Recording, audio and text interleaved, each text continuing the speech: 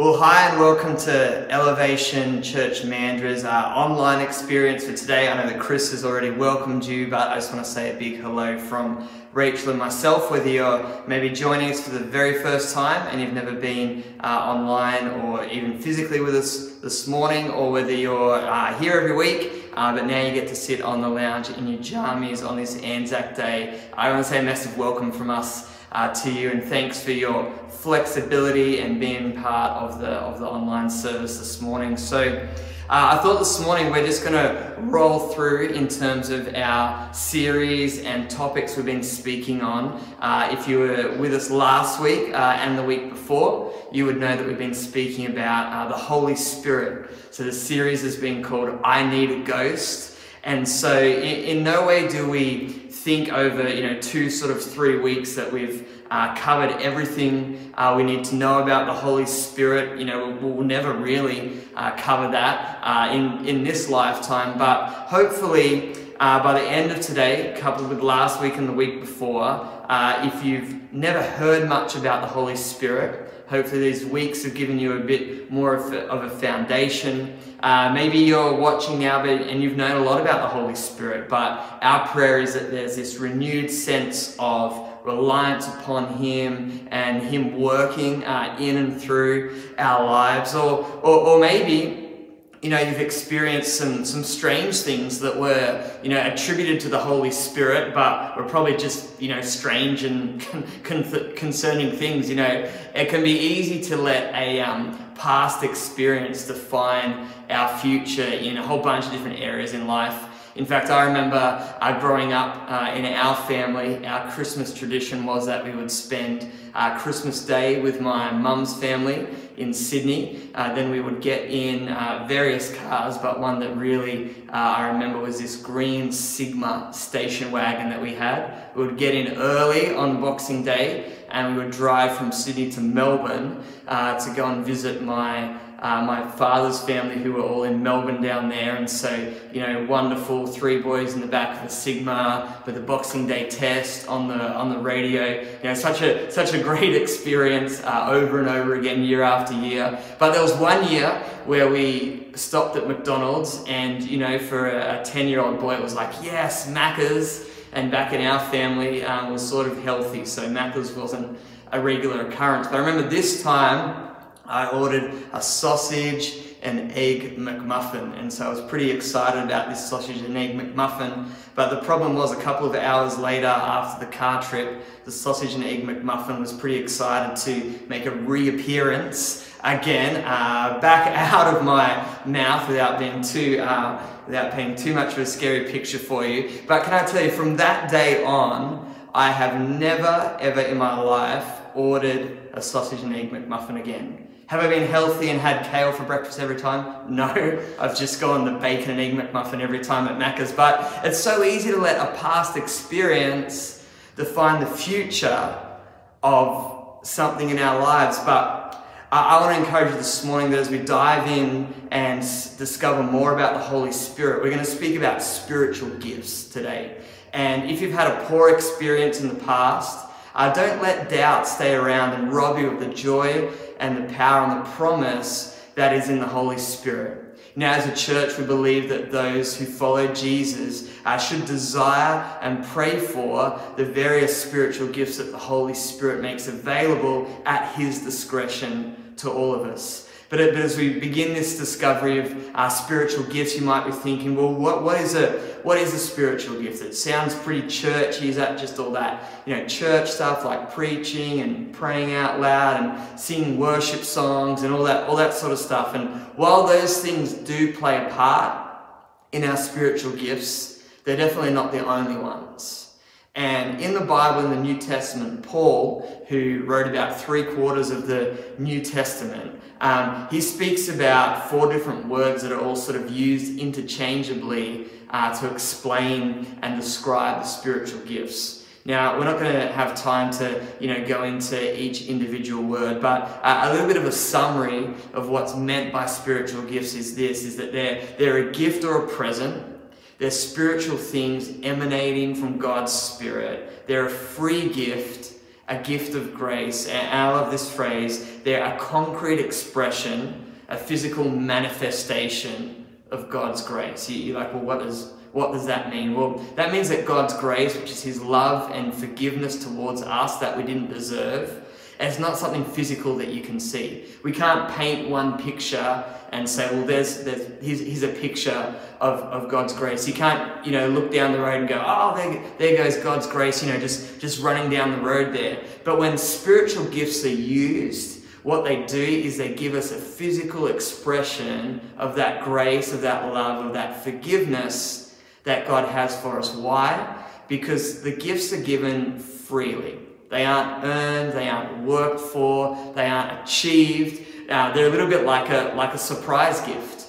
Growing up I'm not sure what your family was like. I feel like I'm talking a little bit about childhood, being a bit nostalgic here today. But our family's tradition was that Uncle and Aunties would send money, so cash, in birthday cards. And so we got that until we were 18, and after that, you're on your own, son, work it out yourself. And so, of course, growing up as a teenager, you would always expect, and you'd be calculating in your head, okay, well, this uncle gives this amount, this auntie uncle gives this, and this auntie uncle, he's the bank manager, so they always give more. So and so you're working through this, just this system of who's giving you what to save up for your 1990s Atlanta Braves jersey. That was me, or whatever it is for whatever it was for you. But the Holy Spirit's gifts towards us are not like that, because I expected it. I was counting on it. We could write it down with a list that this person would give this much and this person would give that much. But the Holy Spirit,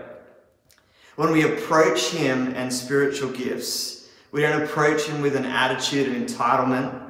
We don't expect that he should give us these special abilities. And in the same way, we don't have to try and work or be good enough to receive them. The Bible says this is Paul writing in 1 Corinthians 12 verse 11. It says, "It is the one and only Spirit who distributes all these gifts. He alone decides which gift each person should have." So what are these spiritual gifts? What are these physical expressions of God's grace towards us? Well, in the Bible, there's three sort of main passages of these gifts. We aren't going to go through and read them all now, but since we've got lockdown till, well, hopefully it ends on Monday, maybe you could write down these scriptures, do a little bit of research on them. And so the three passages are 1 Corinthians 12 from verses 4 to 31. We read part of that before. Then Paul speaks about it again in Romans 12 verses 6 to 8. And then one last time he speaks about it in Ephesians chapter 4 verses 11 to 12. And so there's all these lists of spiritual gifts, and scholars have sort of tried to group these all together, and there's some debate, but there's a really good guide that I'm going to share with you just to go on. So there's what we call the gifts of leadership. And so those are apostles, prophets, teachers, pastors, evangelists, the gift of administration, and obviously the gift of leadership. Oftentimes scholars group all those gifts together under this blanket of leadership.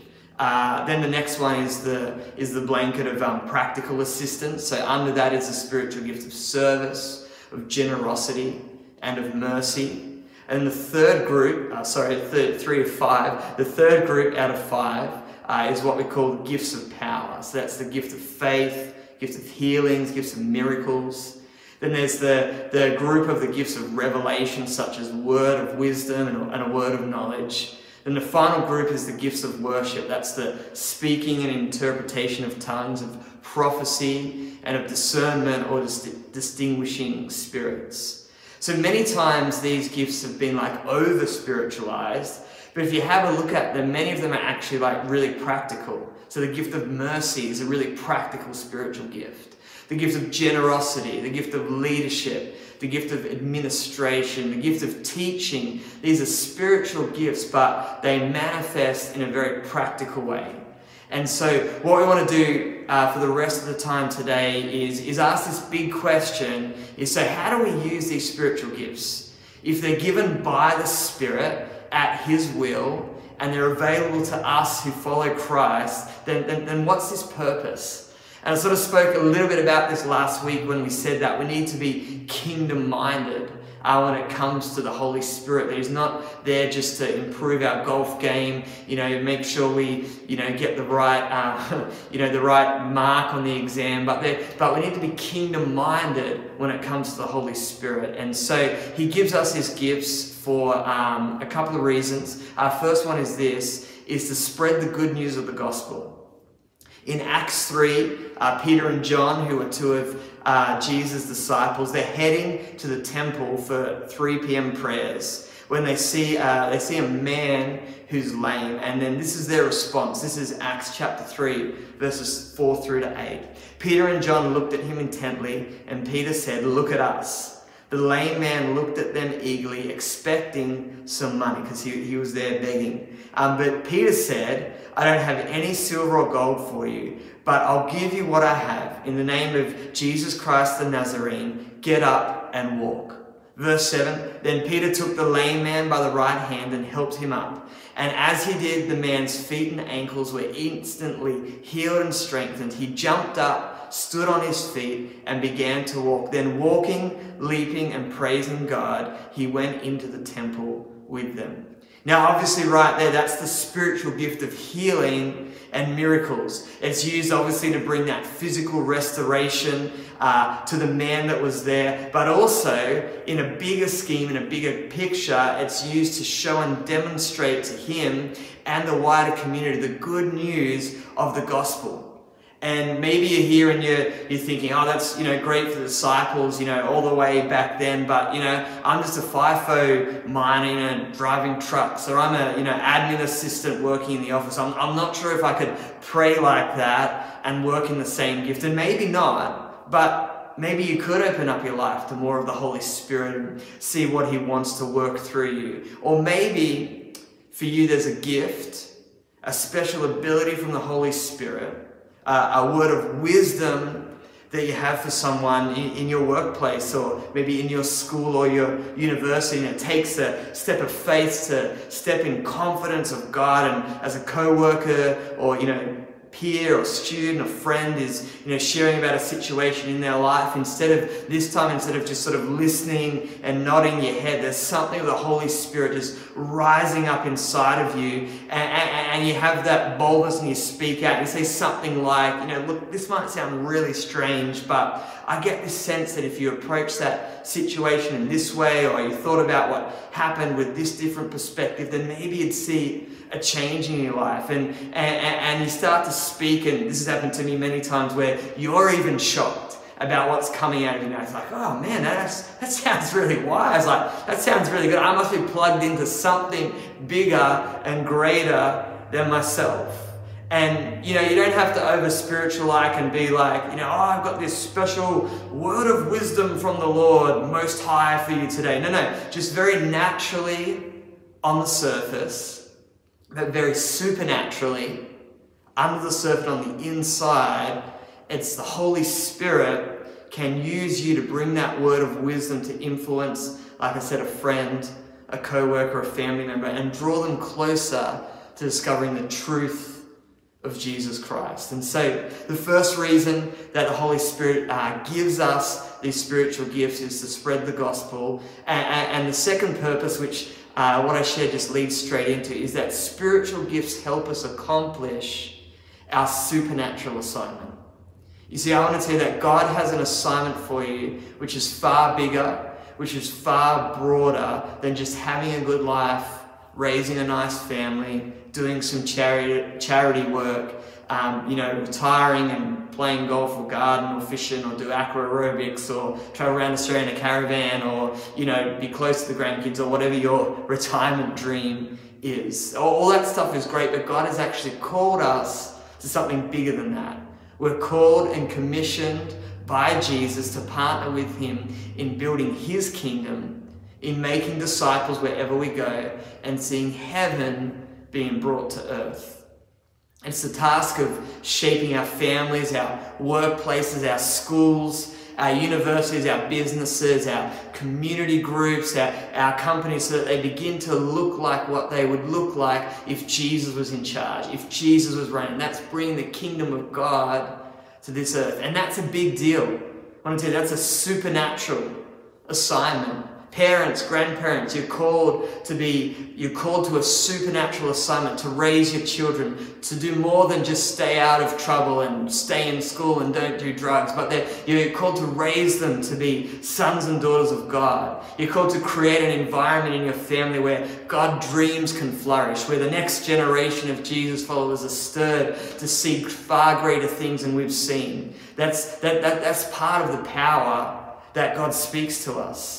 You may have a job and a profession, and with hard work and natural talent and abilities and the giftings you've been given and those things you've developed in your life over the years, you'll succeed and do well, no doubt. But there's actually more. You can stay on that natural level, and that's fine. There's an invitation this morning from the Holy Spirit for a supernatural assignment that's even greater than that. And it's funny, so while I was preparing this message just down the hallway on Tuesday, I just really felt like Holy Spirit speak to me and to stop right in this moment and pray. And obviously on Tuesday, I didn't know we'd be doing this via camera, but I'd just love to encourage you right now where you are, wherever you are, in your lounge room, watching in bed, in your pajamas, would you just take a moment?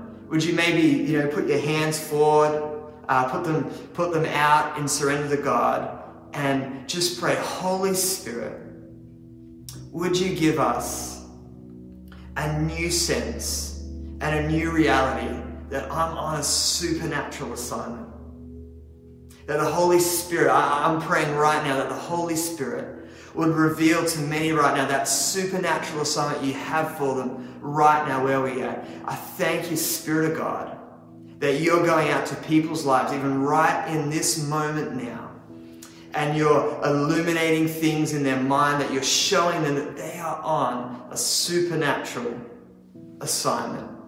Our natural assignment is important, and it's important to work hard and, develop our natural abilities and skills and do all those things, study hard at school. But God has something even greater for you, and that's a supernatural assignment to spread the good news of the gospel, to see the kingdom of earth be influenced powerfully by the kingdom of heaven. And then the third thing that spiritual gifts do is spiritual gifts help to build up the church.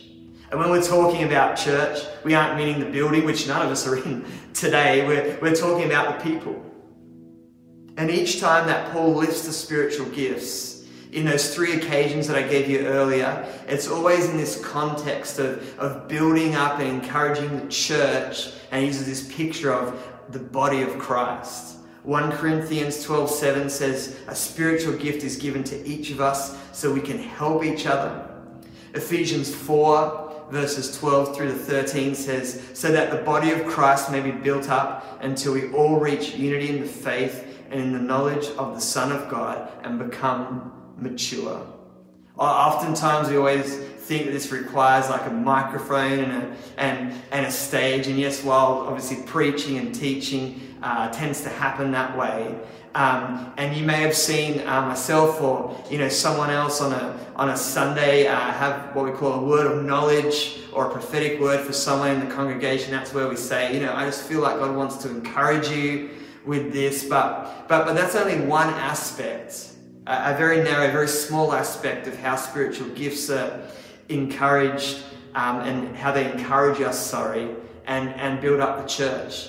Pretty much exactly 12 months ago when we were in lockdown and had no physical services for 12 weeks, we activated members of our ministry and prayer team, and we gave them a list of names of people that call it Elevation Home. We didn't give them any other details or anything like that. We just gave them a list of names, and we said, we want to encourage you as you pray. If you feel led, if you feel a word of encouragement for someone, would you send it in to Rachel and I, and we'll get it out to them. And we had, I think it was over 30 towards 40 different words of knowledge or words of encouragement that came from a prayer team, not because they had a microphone, not because they had a stage, but just because they had a sense, a hunger and a thirst to use the spiritual gift that God had given them to build up and to encourage each and every one of us, encourage the church.